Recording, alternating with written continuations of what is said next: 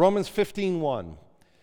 We who are strong have an obligation to bear with the failings of the weak and not to please ourselves. Let us each please his neighbor for his good, to build him up. For Christ did not please himself, but as it is written, the reproaches of those who reproached you fell on me. For whatever was written in former days was written for our instruction, that through endurance and through the encouragement of the Scriptures we might have hope. May the God of endurance and encouragement grant you to live in such harmony with one another, in accord with Christ Jesus, that together you may with one voice glorify the God and Father of our Lord Jesus Christ. Therefore, welcome one another as Christ has welcomed you for the glory of God. For I tell you that Christ became a servant to the circumcised to show God's truthfulness in order to confirm the promises given to the patriarchs, and in order that the Gentiles might glorify God for his mercy. As it is written, therefore I will praise you among the Gentiles and sing to your name. And again it is said, rejoice, O Gentiles, with his people. And again, praise the Lord, all you Gentiles, and let all the peoples extol him. And again, Isaiah says, the root of Jesse will come, even he who arises to rule the Gentiles. In him will the Gentiles hope. May the God of hope fill you with all joy and peace in believing, so but that by the power of the Holy Spirit you may abound in hope. The Word of God. Let's pray. God, I pray for your help. This is among the most difficult concepts in the gospel to understand, how to reconcile grace and law. Help me to be clear, and I pray that you would help us to understand. I pray that we would all be strong, but we're not all strong. And so until we're all strong, I pray that you would help us to not seek the pleasure of ourselves, but that we would seek to please others, that we might do good to one another and build one another up. I pray these things in the name of Jesus Christ. Amen. Please be seated. Structure for today's text is fairly straightforward. If you're into circling or highlighting your Bibles, then you would want to circle verses 1 and 2 and verse 7. Verses 1 and 2 and verse 7, because these three verses, 15:1, 15:2, and 15:7, they give us our exhortations. These are things that Paul is asking of us and God through Paul. This is what we ought to be and to do. Then you have verses 3 through 6, which give a theological rationale for verses 1 and 2. And you have verses 8 through 13, which give a theological rationale for verse 7. So you see that there? You have, how do you count the exhortations? I've divided them into exhortation 1 and exhortation 2, but there might be 3 exhortations there. You have exhortations in 15:1 and 2. And then in verses 3 through 6, Paul's going to tell us why he's asking us to be and to do those things. Then he gives us one more exhortation in verse 7. In verses 8 through 13, he's going to tell us why he wants us to be and do those things. So that's what we're going to look at today. Now, what you're going to notice is I've divided them into 3 exhortations. It might be 4, but anyway, let's just go with 3 from here on out. We have 3 exhortations that are very much alike. So what Paul is doing is not giving us 3 individual ideas or 3 individual exhortations, but he's taking one main idea and he's nuancing it for us. So in some ways, it's one exhortation, and he's explaining that exhortation in 3 or 4 different ways. So let's take a look at verses. Well, I'm going to read all of the exhortations, and then we'll go back and we'll work through the text. So exhortation number 1 is in verse 1. The strong have an obligation to bear with the failings of the weak. Exhortation number 2 is in verse 2. We are to please our neighbor for his or her good. That is, we are to build our neighbor up. Then verses 3 through 6, which we'll get to, is going to give us the reason why. And then look at the third exhortation in verse 7. We are to welcome one another as Christ has welcomed us. All glory to God. Let's take a look at the first exhortation in verse 1. The strong are to bear with the failings of the weak. We who are strong have an obligation to bear with the failings of the weak and not to please ourselves. That last part there, and not to please ourselves, gives us some indication of where Paul is going. What does it mean to bear with the failings of the weak? Well, it means that we are not to please ourselves. What does it mean to please ourselves? One way, and I'm going to come back to this several times in this sermon, is to want to be proven right. You ever have that temptation? I know the Bible, and you don't know the Bible. And I want you to acknowledge that I'm right and you're wrong. You ever been in that situation on either side? Either you've been the strong one who wants to be proven right, or you've been the weak one where a stronger brother or sister is beating you over the head with his or her knowledge. And how does that feel? Does that make you want to love Jesus more? No. And that's exactly where Paul is going here. Is he's looking at the church. He's saying, it's good to be strong. It's good to have a lot of Bible knowledge. It's good to be mature in your walk in the Lord. But don't use your strength to beat down your brothers and sisters who aren't where you're at. It would be like expecting our toddlers to be able to keep up with our teenagers. It just doesn't make sense. It would be cruel. And so Paul says, number 1, the strong are to bear with the failings of the weak. What are the failings of the weak? The failings of the weak, and this is, if you read chapter 14, answers that, and we'll look at a few verses in a moment, but let me just generally give it to you, is they don't fully grasp the gospel. Or what they do grasp, they haven't yet been able to apply to how they live their lives. And that's a struggle for all of us, isn't it? It's one thing to understand the gospel, it's quite another thing to translate that knowledge into action. And so the failings of the weak are, I want to stay where it's safe. The Bible says to take one day and 7.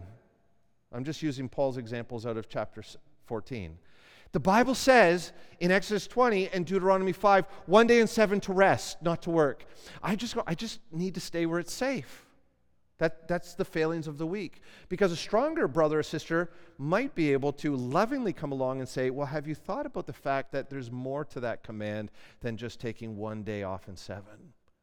That God's point wasn't ultimately about keeping 1 day in 7 from shopping and work and play and going to the restaurant.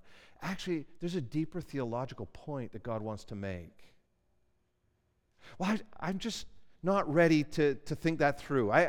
I'm new to this. That's the failings of the weak. I don't want to go there. I don't want to go any deeper. I want to this is what it says. This is what I want to do. That's the failings of the weak.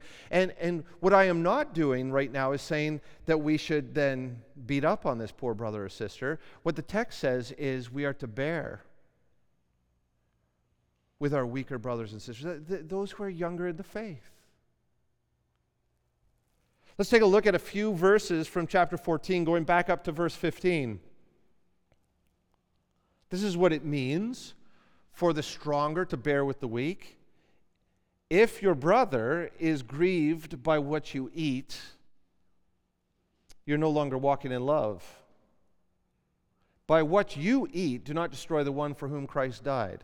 Now, in the original context, this was food sacrificed to idols. So if there's a food that's sacrificed to idols and you go and you buy it because it's done its duty for the pagan idol god and it's now on the market and you go and buy it and you eat it, there's other places in the Bible that says we know that there is no such thing as other gods. There's only one God. And so long as we pray and we're thankful for this food, you don't have to worry that you're participating in some kind of pagan worship.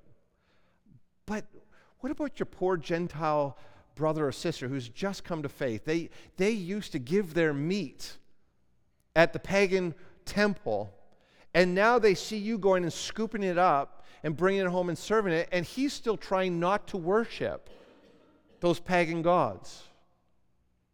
So you know that there's only one God, and you know that that meat is not given to any other god, and that you know that your conscience is clear, but why would you tear down your poor brother or sister by inviting him or her over for lunch and serving them food that had been sacrificed in his former pagan temple? Another example would be clean and unclean. We know that the food laws were not ultimately about food. It was about establishing the categories of unclean, clean, and holy. We went over this last week. Therefore, we can eat anything now. Jesus made the point, and God made the point to Peter in a vision when he was at Joppa. And so we know that we can eat bacon, and we can eat sausage, and I don't know what the other animals would be. But there's all kinds of food that we can eat. But what about your poor Jewish brother or sister who's just recently come to faith and they've been raised on kosher food laws? Are you going to invite them over and pour them a big glass of milk and a side of bacon? They can't have meat and dairy at the same time. And if they were going to eat meat, they're not going to eat bacon.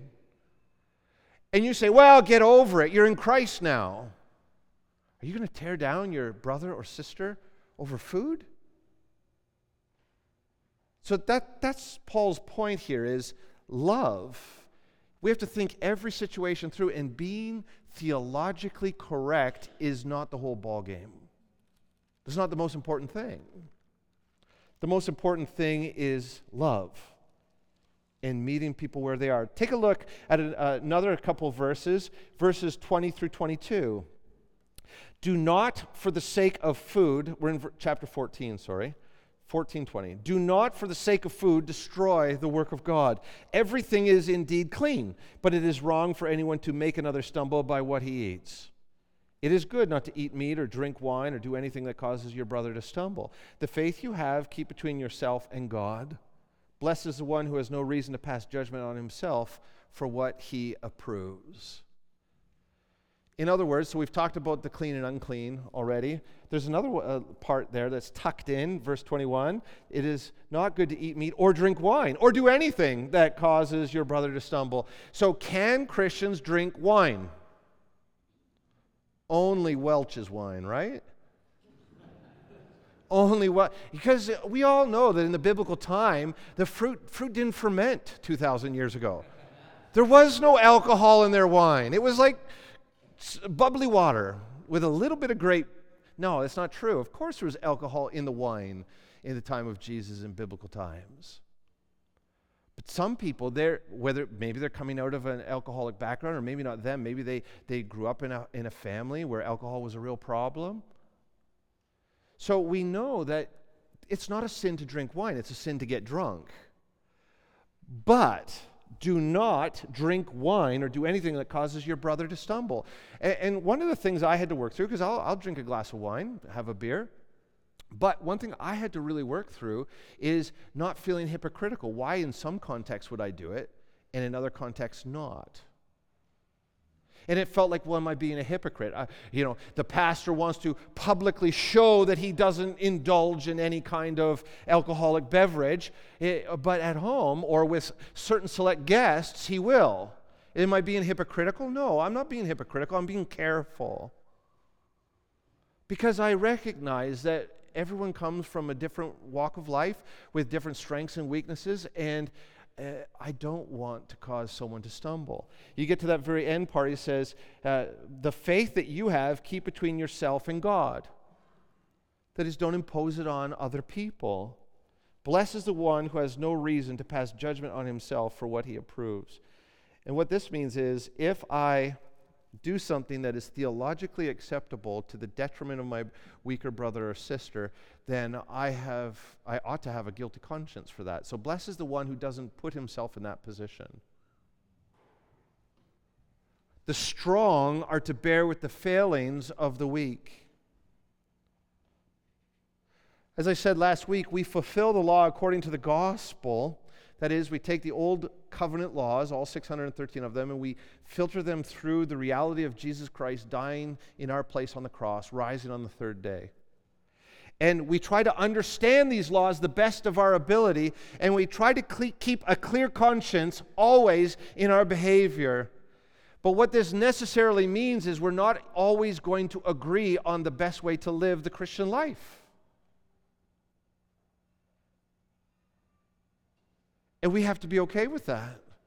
You know what? One of the worst kind of churches to be a part of is a church where the preacher gets up and morally browbeats the congregation based on his convictions. It's just not a nice place to be. Or an elder in the church, or the elders as a group, or a powerful faction in the church requires that the rest of the church live exactly how they live. That's not the kind of church that we want to be a part of. There are some things where we can rightly open the Bible and say, look, brother, sister, this is really clear. And I see that you're not living this way. And for Christ's sake, I'm coming to you with love to call you back to what the Word of God says. But on a good many other things, it's not so clear. Or because of past lifestyles or life contexts, our consciences will not permit us to live a certain way.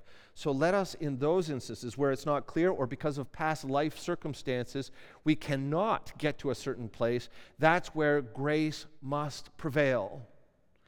And here, if you go back to the beginning of 14, Paul is exhorting the weak not to look down on the strong for not keeping Sabbath and for eating all kinds of food. Here, he flips it and he says, now you strong, you're the strong ones. Bear with the weak. I've given you some examples, just a couple more. Again, we don't have this issue at South Shore, which I'm so thankful for. So I struggled to come up with some examples. I can honestly tell you there's not a single example that I'm going to haul out right now because this is a real issue for us. And I'm so thankful for that. And it took some work to get here. But we're here, and I'm so thankful. So thank you and commend one another. We love one another, and I think we're living this out extremely well. Drinking alcohol we've already talked about, but let me just be clear. The Bible does not prohibit anyone from drinking alcohol, but it does prohibit drunkenness. And if you have a history of alcohol abuse or a family context where it was not safe, it's best to just stay away. And we can support you in that. I want to especially make that point because I shared with you my own personal conviction on it and where I'm at. That doesn't need to be where you are at. Dancing. I have no idea how many of you dance. Now, there's some kinds of dancing that's probably morally not a good idea. It's you just don't go there. I did not see the halftime show of the Super Bowl, but I heard that there was some dancing in that should we not only not do it, but we shouldn't watch it. So, okay. But then on the other extreme, there are some, let me say Baptist, and we're Baptist, but there's some Baptist places where it says, we're against premarital sex because it might lead to dancing. And we don't want to go that far either, right? So it is one of those graces. There is a way to dance to the glory of God. David did it.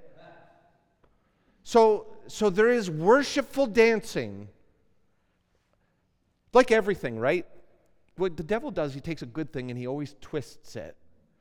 So with all of these things, there's the good and the bad in all of them, whether it's having a glass of wine or dancing or what have you.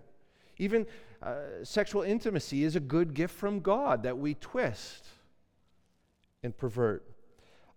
Things that you can do on Sunday.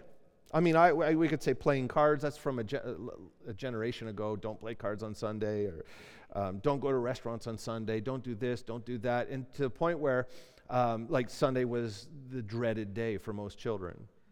So love the Lord, but I just hate Sunday. I hate the Lord's Day, but love the Lord. So there's some flexibility there. But, if you can't do something on Sunday, don't do something on Sunday. But don't require that of everyone. What you wear to church. Again, not an issue for us, which I'm so thankful for. But you know what matters more is, why are you wearing what you're wearing? There's two ways, the extreme ways, to approach God by what we wear on Sunday. You know, if I was going to, you've heard this, if I was going to meet the Queen of Canada, do you know she's the Queen of Canada, not just the Queen of England? If I was going to meet the Queen of Canada, would I wear my best clothes? Sure. So somebody wants to dress up to show reverence and respect to God as King, Jesus as King. That's good. If I had two children and one child said, I want to wear my best dress or my best suit because I'm going to meet with God, I would say, oh, bless you. And then the other position is, you know, God sees me all the time, and I just want to be myself. And so I want to go and worship God as myself. I don't want to pretend to be someone else. I would say, oh, God bless you. It's the motive. Why are we wearing what we're wearing? Not what we're wearing. And both of those positions are good. And in this fight of what to wear on Sunday, you get both sides fighting against, no, you have to just be yourself. No, you have to dress up. No, you have to wear your worst clothes. No, you have to wear your best clothes. And ultimately, it doesn't matter what you wear. But why are you wearing what you're wearing? That's what's more important. That's exhortation number one. Exhortation number two is in verse 2, and it's related. Take a look at it. Let each of us please his neighbor for his good, to build him up. Exhortation number 2, then, is pleasing our neighbor. We are to please one another. We are not to look to our own interests, but to the interests of one another. So you see how it's related. But what I want you to notice here is the progression that Paul is making. He has a progression from bearing with to pleasing. So not only do you bear with, bearing with is almost a negative, right? Like, oh, okay, weak brother or sister, I can put up with that. The next exhortation says, don't just bear with, that is to keep the peace, but go out of your way to do what is in your neighbor, your brother and sister's best interest. Do what would be good for them, for his good, to build him or her up. So exhortation number 2 basically answers the question, what does it look like for the strong to bear with the failings of the weak? Well, please the weak. Do good, or do that which is good for the weak. Build up the weak. What does it mean to please the weak? So if you're strong, what do you have to do in order to please your weaker brother or sister in the faith? It's what we've already talked about, so I don't need to take much time. Refrain from doing something if that will hurt the conscience of your weaker brother or sister. Voluntarily say, I will not have a glass of wine with this celebratory dinner because I have a weaker brother or sister at the table.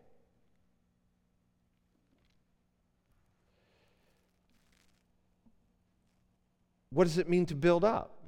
So to please, it still has sort of this negative connotation to it, right? It's what we're refraining from doing.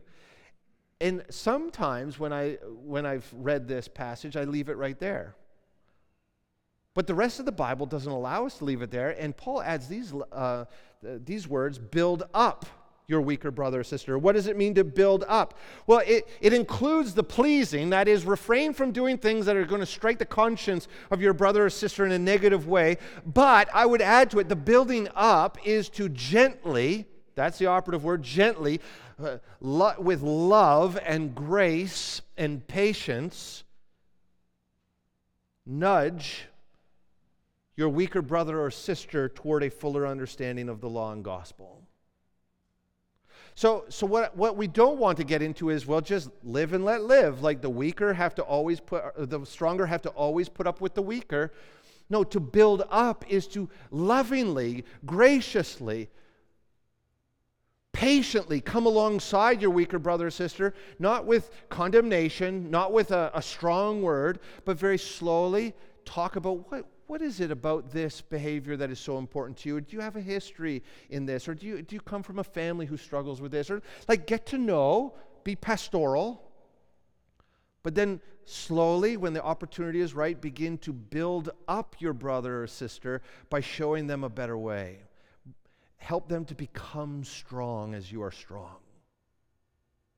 Say, actually, when we run that law through the new covenant, look at what it means. Look at the implications for how we can live.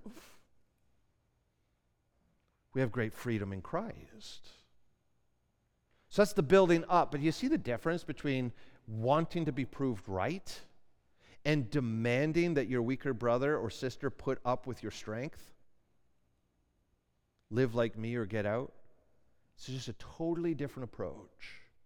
The goal, though, is always the move from weak to strong, from immaturity to maturity.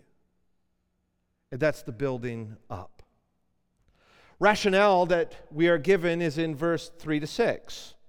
So if we could wrap up those exhortations, the strong have an obligation to bear with the weak. We do that by refraining from our things that we are free to do and by slowly, gently, graciously, lovingly coming alongside our weaker brothers and sisters and showing them a better way. Theological rationale for this, verses 3 through 6. Christ did not please himself, but as it is written, the reproaches of those who reproached you fell on me. For whatever was written in former days was written for our instruction, that through endurance and through the encouragement of the Scriptures we might have hope. So may the God of endurance and encouragement grant you to live in such harmony with one another, in accord with Christ Jesus, that together you may with one voice glorify the God and Father of our Lord Jesus Christ. There's a lot of words here that we don't have time for. That could be a whole sermon right there, the theological rationale for what I just said. But let me summarize it this way. We are to do this extending grace to one another, especially strong to the weak, just as Christ extended grace to each one of us. Be like Christ. Psalm 69:9 says, the reproaches of those who reproached you fell on me. That psalm is a picture of Jesus. You could put that in the mouth of Jesus as he hung on the cross. The world hated God, and so the world hated Jesus. And the imagery that we get there is David is out in the wilderness in a wadi, and there's a flash flood that comes and pours over his head, and he's going to die. And he says, the people that hate you, or hate me because they hate you, God, are like this flash flood that are threatening to kill my life. And Paul puts that in the mouth of Christ as he hung on the cross. And he says, now just think about if Jesus, while he hung on the cross, decided that in that moment that he wasn't going to put up with the failings of the weak. Imagine if in that moment Christ says, no, I'm determined to be proved right. Then he would have come off the cross and we all would have been eternally dead. And that's the theological rationale. That's the motivation. Why do we treat each other this way? Because Christ has treated us that way. He didn't look for perfection. He didn't even look for any good in us. He definitely didn't need us to be strong. He says, I'm going to die for you while you hate me. And you hate me because you hate God, and I'm still going to love you. I'm going to bear with you. I'm going to please you by dying in your place. And Paul says, if that's what Jesus did for us, and he didn't need to be proven right, then you can forego your need to be proven right, theologically, for the sake of love. That's all I have time for in the rationale. But that's more or less what those verses say. Now we get to exhortation number 3. Extend grace to one another, just as Christ has extended grace to each one of us. Therefore, welcome one another as Christ has welcomed you for the glory of God. Therefore, in light of the first two exhortations and this theological rationale, we are to welcome one another as Christ has welcomed you. Now, if you see the progression, bear with one another, right? Bear with one another, please one another, do good to one another, build up one another, and then finally, the ultimate is to say welcome one another. Why? Because you welcome unconditionally, no strings attached. Welcome one another. Everyone is all over the map, and if you've been in the local church long enough, you know that we are far from a perfect people. And if we're looking for the perfect expression of the gospel, the perfect expression of Christianity, you're not going to find it here at South Shore Bible Church, or any local church for that matter.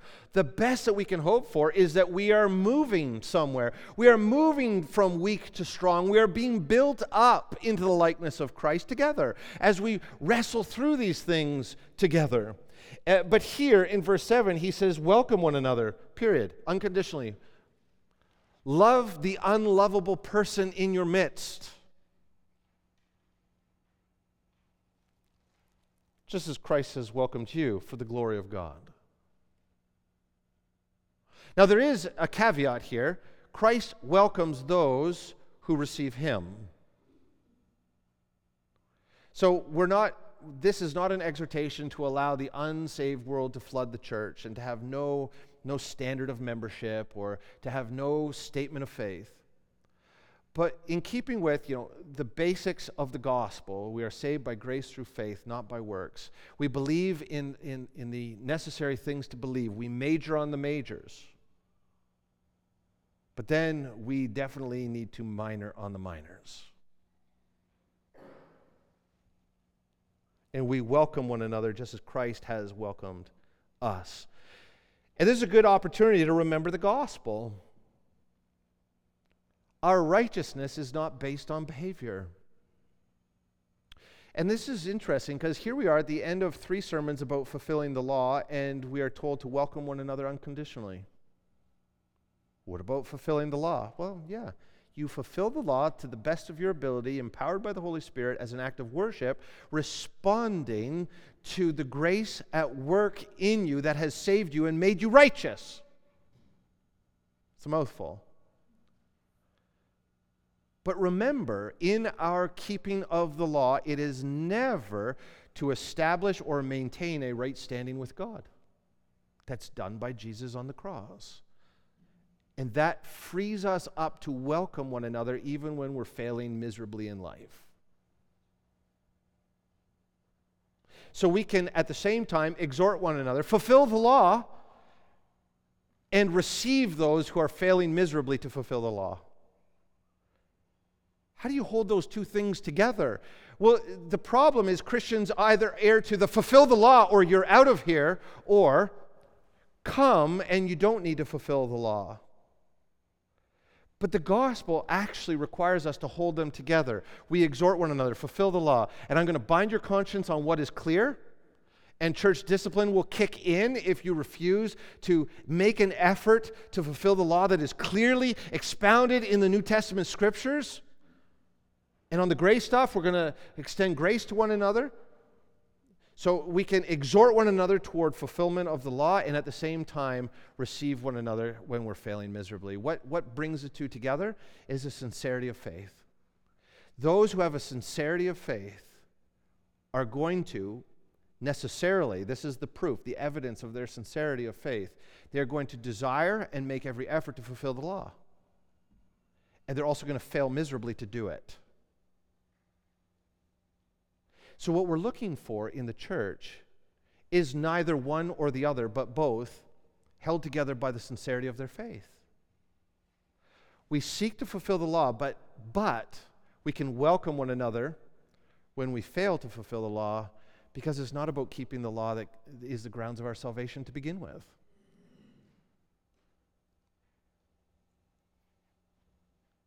Clear? That's tricky, isn't it? The point is this: Christ receives us when we have faith in him. We must, this is a biblical exhortation that we cannot skirt around. We must receive one another where there is a sincerity of faith. And church discipline has one goal: to explore the sincerity of faith of the individual under discipline. And church discipline will cease when a sincerity of faith is discovered or a lack of faith is discovered. So either a sincerity of faith, the love and the grace of God can cover a multitude of sins for a weak brother or sister who's struggling in a sin pattern. Or church discipline will discover that that person's not saved. There is no sincere faith there, in which case they must be removed from the local church. But you see, the whole point is we fulfill the law out of the overflow of worship, not as the grounds of our justification. Theological rationale for this is in verses 8 through 13. I tell you that Christ became a servant to the circumcised to show God's truthfulness, in order to confirm the promises given to the patriarchs, and in order that the Gentiles might glorify God for his mercy. Oh, there's a lot there.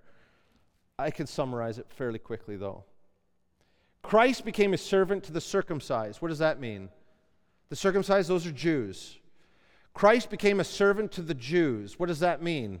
He kept the law perfectly on their behalf. That's what it means. Israel failed to keep the law, therefore the covenant curses were issued against them. Christ became a servant to Israel by keeping the law on their behalf. And he took the curses of the covenant upon himself on the cross. That's how he served Israel. He did what Israel was unable to do, and he took the curses that he didn't deserve, that Israel deserved. In so doing, he serves Israel. He becomes their substitutionary atonement. Why did he do this? To show God's truthfulness. What does that mean? God hates sin, and he loves righteousness. God couldn't just say, well, I know you're having a hard time with the law, therefore I'm going to forgive you anyway. No, Jesus had to serve Israel by keeping the law and being punished for Israel's law breaking in order to show that God is truthful, that God's law is good, that God's law is right and holy. Because on the cross, what Jesus proves is God loves his law. He will kill those who break his law. God said it in the Old Testament. It's proven true on the cross. Jesus dies in the place of lawbreakers. But in becoming a servant, he opens a way for lawbreakers to receive the blessings. That's the great trade. He takes the curse, we get the blessings. And why did he do this? To confirm the promises given to the patriarchs. What are the promises given to the patriarchs? That through Abraham's seed, all the families of the earth will be blessed. Jesus died on the cross to fulfill the law for Israel, and not just for Israel, but for all the nations of the earth. That's what we get in verse 9, in order that the Gentiles might glorify God for his mercy, which we do. So the theological rationale for why we welcome one another is Jesus has dealt with our sin problem. Don't crucify Christ a second time by requiring perfection in the local church of one another. Then there's several passages that go back to the Old Testament that talk about how Gentiles are grafted into these covenant promises. Go from 9 through 12, and then this last verse in verse 13. May the God of hope fill you with all joy and peace in believing, so that by the power of the Holy Spirit you may abound in hope. And Paul ends here because he's just spent 2 chapters talking about fulfilling the law. You must fulfill the law. Take 613 laws from the old covenant, run them through Christ, fulfill them in the new covenant, and then at the end, though, he's saying, but you're going to fail at doing it. Welcome one another if there's a sincerity of faith. Why? Because Jesus has dealt with your sin problem. And what he's doing is he's locating the fulfillment of law in its rightful place, which is not to earn God's favor, but as an overflow of gratitude for the favor that God has graciously given. And when you realize that we fulfill the law not to be made right with God, but because we are right with God, then the God of hope fills us with joy, because our law keeping is no longer to earn salvation. And when we fail to keep the law, there's still forgiveness and mercy for us. And so we're filled with hope and with joy and with peace in believing, knowing that now the role of the law in our life is worship. And then, by the power of the Holy Spirit, we abound in hope. And we fulfill the law not because we have to, but because we want to.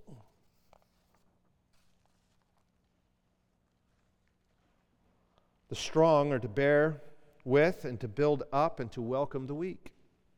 Always remember that Christ fulfilled the law for us as the ground of our salvation.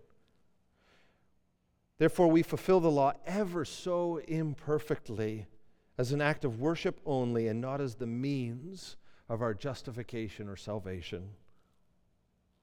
With that in mind, we can afford to be patient and gracious with one another on all matters where there's a sincerity of faith, and especially on matters of conscience. If you have any questions about this, I'd love to talk to you about it. I don't know that I've done it justice over these last 3 weeks,